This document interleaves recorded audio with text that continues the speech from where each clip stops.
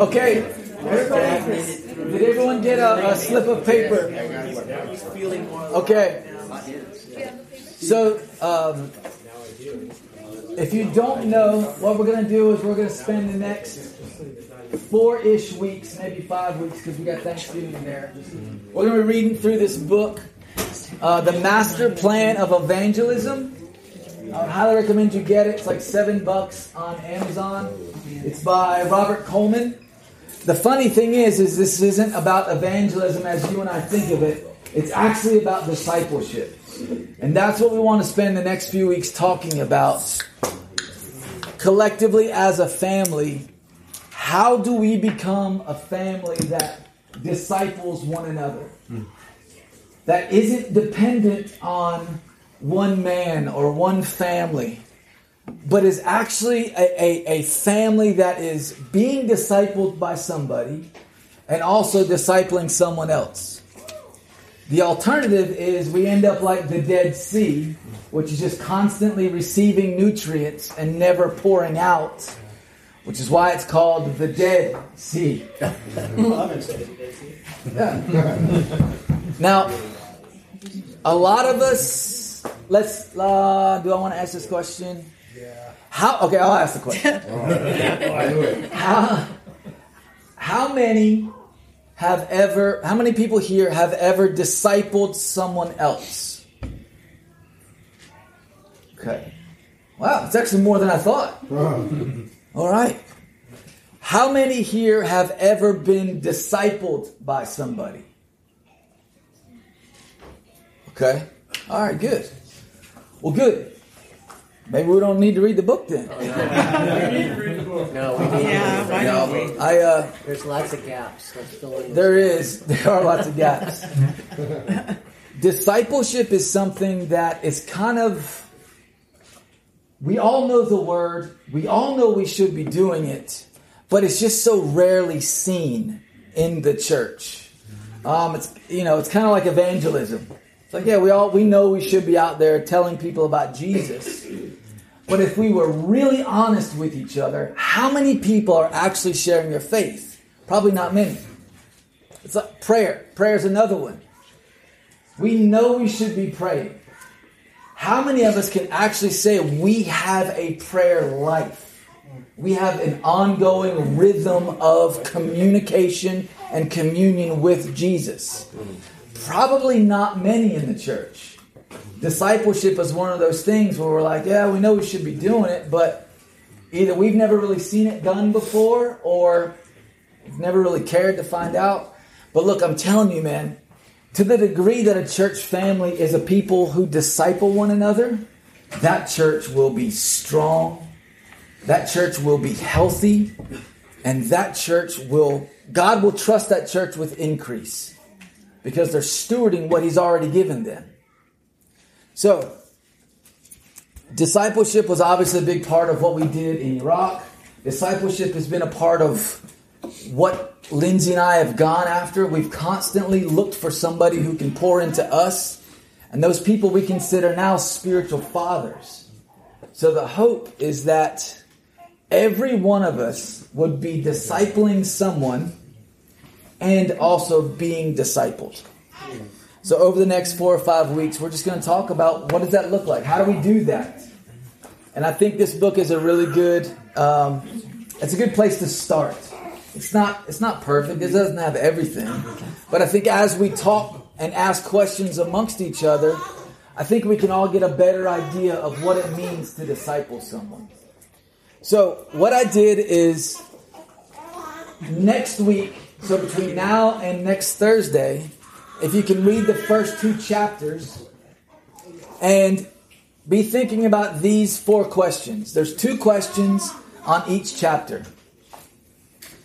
So the first question, what qualities was Jesus looking for in those He would disciple?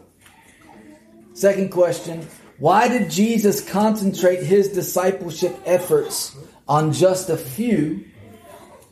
And then in chapter 2, what was Jesus' primary method of discipleship? And lastly, why did Jesus only reveal himself to his disciples after the resurrection? That is a fascinating point this guy makes. He makes it really quick and he moves on, but it is fascinating to consider. When Jesus appeared after the resurrection, he only revealed himself to his disciples, not to the masses. Man, our lives would have been a lot easier if Jesus would have, bam, here I am. Put your finger in the side, any one of you.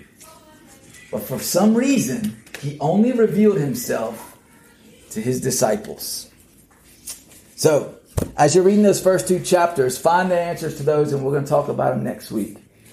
But maybe for the remaining time we have tonight, for just a few minutes, are there any questions about discipleship? Is there anything that you've been wondering you want to ask now? Maybe we could answer them collectively. Any story? I have a question. Sure. What is the relationship between discipleship and family? That's my question. Frank's question was, what is the relationship between discipleship and family? Between discipleship and family. Okay. What is the relationship between discipleship and family? Does anyone have an answer?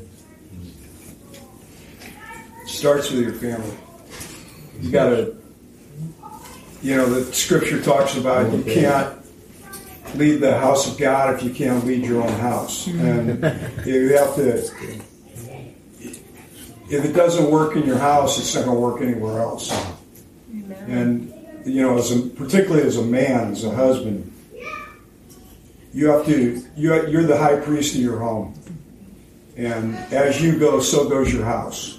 And it's not something that you can legislate. You can't lord it over people. You can't make it happen. You have to live it. It has to be real. When Peter walked in the temple, they recognized that he had been with Jesus. They knew it. And that's to walk with Jesus. He turns you into a disciple making machine. That's what Jesus does. You can't know Jesus and not want to reach people, but not just reach them. You want to stay with them. He didn't say go into all the world and make converts. He said go into all the world and make disciples. Mm-hmm. Yeah. Thank you, Mark. Anyone else? What's the relationship between discipleship and family? Richard. Well, you can't pick your family, and I think a disciple is one who decides to follow Jesus and wants to learn of his ways. And so he would keep his eyes only on him to become like him. Okay. Yeah. Matt? I believe everybody, one of the gifts we're given is to be a minister of something. Everybody has a level of gift. It's like the 10 virgins, the ones that filled their lamps with oil and being prepared. That oil is ministry. You got to keep it full. Someone has a gift of being a pastor that has a congregation of dozens of people. Some people have their ministry might be at their work. Some people might be at their home group. Some people just have, but most our ministry, everybody's ministry is at home. And we minister to them. That's why it's time to seek the Lord alone so he can help you discern on what you need to do with your family first. Mm-hmm. So your gift, there's the Great Commission. He chose the 7. He chose the 72. Jesus can't do this alone. He needs the church. And who's the church? We're the church. Yeah. We need to carry his message in our house and outside our house and ask the Lord, hey, am I a pastor, teacher, evangelist, what am I? But your ministry is always the one that's closest to you. And you should never be afraid to minister to the one closest to you. And, if you're a pastor, like Neil is, he holds a higher accountability, so it's a whole another calling. But our calling is to the person next to us, especially if you're waking up next to somebody. That's your biggest calling. It's true. It's true. Anyone else? Thank you, Matt. Anyone else? I think as a mother, what fell on me that I realized was my consistency in my walk with the Lord. That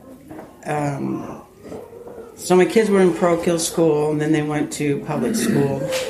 But I never gave up on God as far as their walk, and they knew where I stood all the time.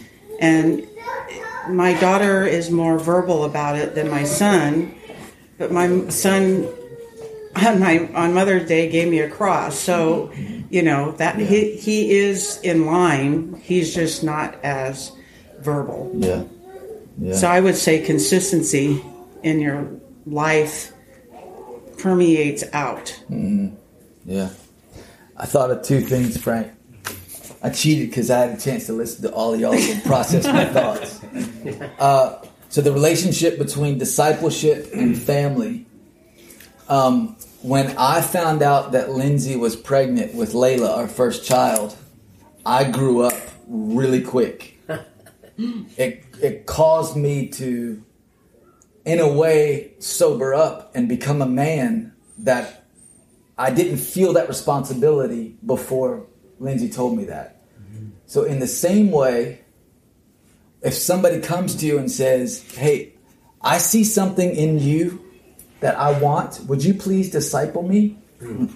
That's going to grow you up really quick. It's going to cause you to really think, wow, I need to get serious about my own walk, because now somebody's depending on me and looking to me.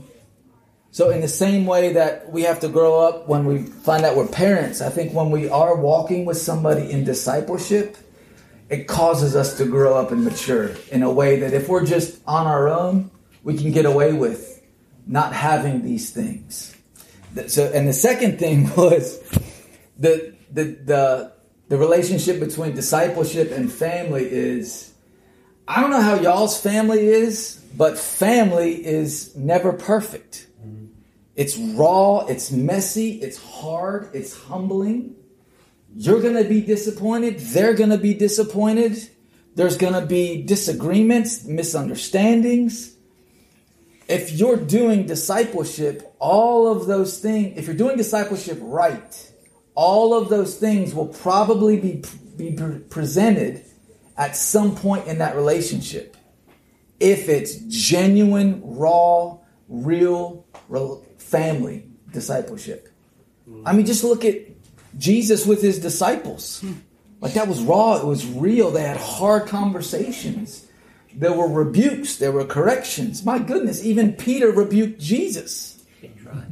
Tried out of line, but still, like, that's an interesting point too, because there was something about the way that Jesus walked with his disciples that was so real and so tangible that it made Peter think it was okay to rebuke Jesus. I mean, that's astounding if you think about that,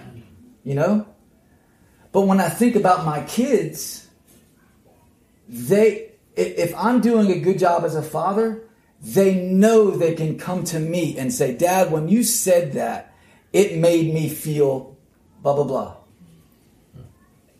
Discipleship is intended to be the same raw, real messy as real life family. I like that point, that sometimes discipleship can get a little programmatic. Yep. But when it's genuine, raw, and real, that's really appealing. Yep. If discipleship is just having coffee once a week, maybe having a meal together once a month, that's not discipleship. That's friendship.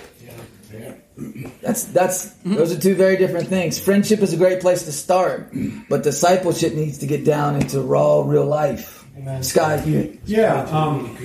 What was I going to say? I just don't, like, Rebecca and I we have some people in our life that are discipling us, not fully, but they're people who we look to disciple us, and they're significantly younger than us, and that doesn't bother us in the slightest, because their spiritual maturity in their life, they've stayed with us for 2 weeks at a time. So it's not like somebody we just, they do a nice sermon, and these are like people that we've watched their life and we know their story. And so it's like, and then we're discipling some people who are older than us, and we kind of laugh about our kids, But the cool thing is that the ones that we're discipling who are maybe new in Christ, they don't have any problem. It's not an age thing. Yeah. But I mean, sometimes I think of like, well, it'd be great for me to have older men than even me to disciple me. But at the same time, it doesn't matter, you know? Mm-hmm. And where was my point with this? I guess being discipled is a beautiful place to be humble, you know, and just recognize that the other person isn't better than you, just has something to offer. And we were discipled once for a year and a half on the phone with this 85-year-old guy who, it was just amazing, you know. And I gave him a hard time. I wasn't like really that receptive a lot of time, but it was like I look back on it and go, man, did he put up with me, you know? and gave us tremendous tools.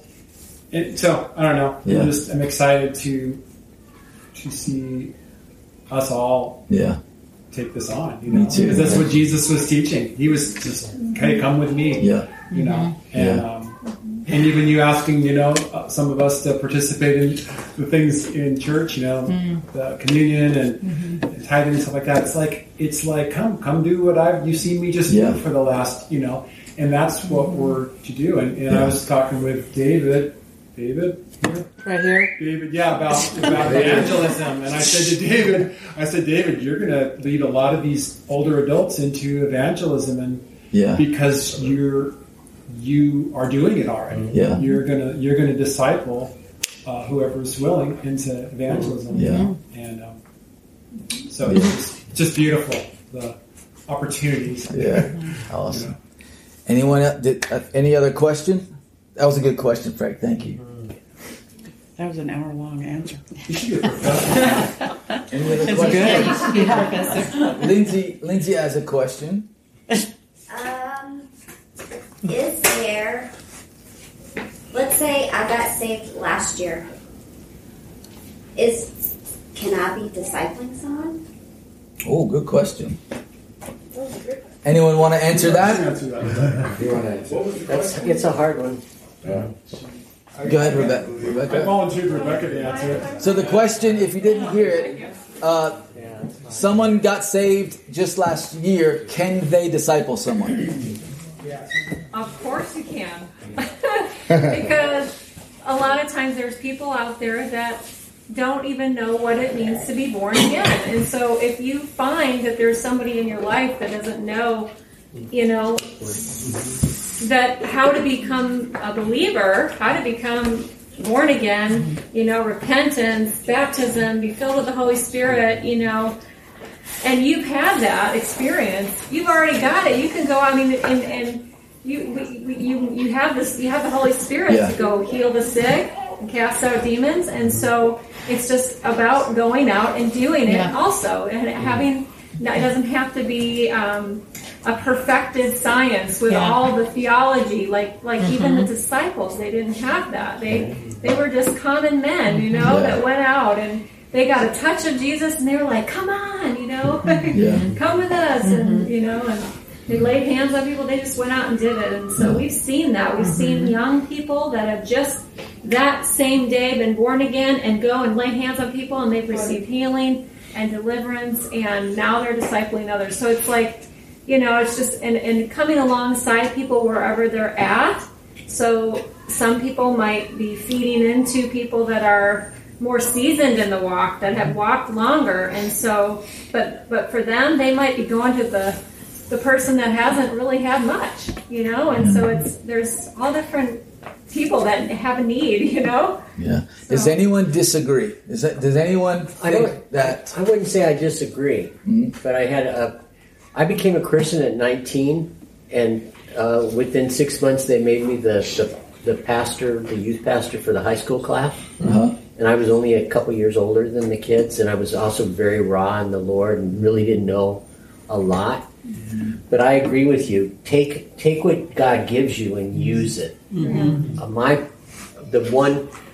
one caveat that goes along with that, it would be get help. Get mentored yourself. Get mentored yourself. Get Great help point. and grow in the Lord so that Great you point. can pass the right things on to those. Great point. That's a very important point. Be a disciple Yes. If you are young in the Lord and you can determine that for yourself, and someone comes and says, hey, would you walk with me and disciple me? All the more find someone to disciple you. Yeah. All the more. Hannah? Yeah, I just wanted to add, we always have the source. So God and His Word is always the source. It's not us. Yeah. And when I realized that, then a lot of the effort came off of me. Yeah. And it was dependent on the source. Yeah. And it was just incredible because then you're teaching them to go to the source and not you. And for me, that's what I always go back to in my head. Yeah. I failed to do that at times. Mm-hmm. Did you have something, Griffin? No, I just wanted to affirm you in your decision. I think everyone here has been to a church where we go on Sunday, put on our best face, smile, whatever. We just pretend to do the church thing. But then to have that accountability or that discipleship and having people that are in your life getting raw, knowing the dirt, knowing what iron sharpening iron, getting down to let's build some good, strong disciples. I love it. It's great. That's what we're here for. Yeah. I don't want pretend. I don't want pretend church. I want genuine relationships. I want to build each other up. I want iron sharpening iron. So thanks, Neil. I just want to affirm your decision. Yeah. Thanks, man. Thank you. We Lindsay and I feel very strongly. I talked about this on Sunday, so I won't re-preach the message. But for those of you that haven't heard this before, we believe that God is going to pour out His Spirit on this region. That's why God brought our family here, to be just one small part of a very large story that He's writing. Mm-hmm. And then the Lord is bringing many, many people here. He's raising people up who have lived here their whole lives. Mm-hmm. I feel, and Lindsay feel, that our assignment within all of that, and again, whether it's revival or persecution or both, we feel that our assignment is to be a healthy family that can be there when the Spirit is poured out or when things are shaking, that can raise up these new baby believers in the context of covenant family, as opposed to assembly line churchianity. So we all have to be leaders. We all have to be disciplers. And we believe 110% that the families that the Lord is beginning this church with are the leaders. You guys are the future leaders of what God is going to do in this community. Not just within our church. Obviously, there's churches and fantastic churches here. But you guys are leaders. And so together, we want to get to a place where we know how to raise up people in the faith and to walk with people. So when that day comes and God splits the sky, we know what to do. All of a sudden, 3,000 are born again in Acts chapter 2. What if God does that again? He did in the 60s, and 70s. God, do it again, Lord. There's a multiplication that took place where you got saved and you started discipling with sometimes only months. Yeah. See, my heart, and I know this is Lindsay's heart too, is God splits the sky. Hundreds or thousands are added to the Church of the Central Coast. Now we can look and say, all right, Jonah and Vashti, you guys lead a house church in your home. Okay? Chris and Annie, you guys lead a church in your home. Matt and Julie, you guys lead a church. That's what I mean by future leaders. And so it's not all falling on one system or one man or one family or not. We can't handle that. We'll break. We'll be crushed underneath of the answers to our own prayers. So we've got to begin now becoming healthy family and healthy disciplers. Amen? Amen. Neil, just to clarify, yes, sir. That vision that you just shared with us, is it Thursday? Are you saying Sundays we all come together, and then Thursdays we all as time goes on we expand and making more disciples? Good question. Yeah. Good question. Griffin asked, so does that mean in the future on Thursdays we won't meet in one home? We'll meet in multiple homes. Is that the gist of the question? Yeah, and then Sundays are we consolidating together? So Sundays, the way we see Acts, they gathered in the temple and house to house. Sundays is the temple, so to speak, the temple. That corporate gathering where we all come together, whether there's 50 or 500, we come together. Lord willing, we're able to eat together. We're able to fellowship together as a big family. And then throughout the week, say there is 500. Obviously, they can't gather in Tyler and Carter's home. As nice as this home is. But as the Lord brings increase, there's already another family who can say, you know what? I'd like folks to gather in my home. Or there's folks in Santa Maria that say, you know what? There's probably 10 people coming from Santa Maria. Why don't we just meet in my home? You know what I mean? Atascadero, the North County. So as the Lord brings increase, or as He just speaks to us, we can begin multiplying in homes throughout the week and still coming together on Sunday. Thanks for clarifying that. Yeah, absolutely. Yes, sir. Just a little random praise report. Just 2 days ago, I asked Sky to disciple me, and then we got together yesterday for our first weekly disciple thing. And we just so happened to be like in tune. And Ben wasn't there Sunday, so It's he so didn't awesome. hear this. Yeah. The next day. Love it. Let's go. Hey, can you disciple me? I'm like, you weren't even there yesterday. That's awesome. Well, it's 8:30, so we want to honor Tyler and his family and not burn the midnight oil in their home. You know, stay too long. I know we need to clean up, and there'll be some talking and fellowshipping before we leave. So let's go ahead and we'll just wrap up. Bro, would you pray? Just kind of close up this time in prayer. Yeah. Okay. And then so maybe within the next 20-ish minutes, if we could make our way out just to honor Tyler and Carlos, that'd be great. Yeah, Father, we just thank you for the opportunity to just gather just with you, God, and with each other to fellowship, God, in your name, to break bread with you, God. We don't take it lightly. This is a very sacred thing, God. God, we just ask, God, that we would just continue to submit ourselves to the wind and to the movings of your Spirit, God. And we will continue to honor your body, Jesus, to honor your table. We bless your name, Lord. God, may we just have a holy reverence for you and what you're doing, God. Jesus. We love you so much, God. Just continue to do whatever you want to. Just one more time, would you just build your house, God?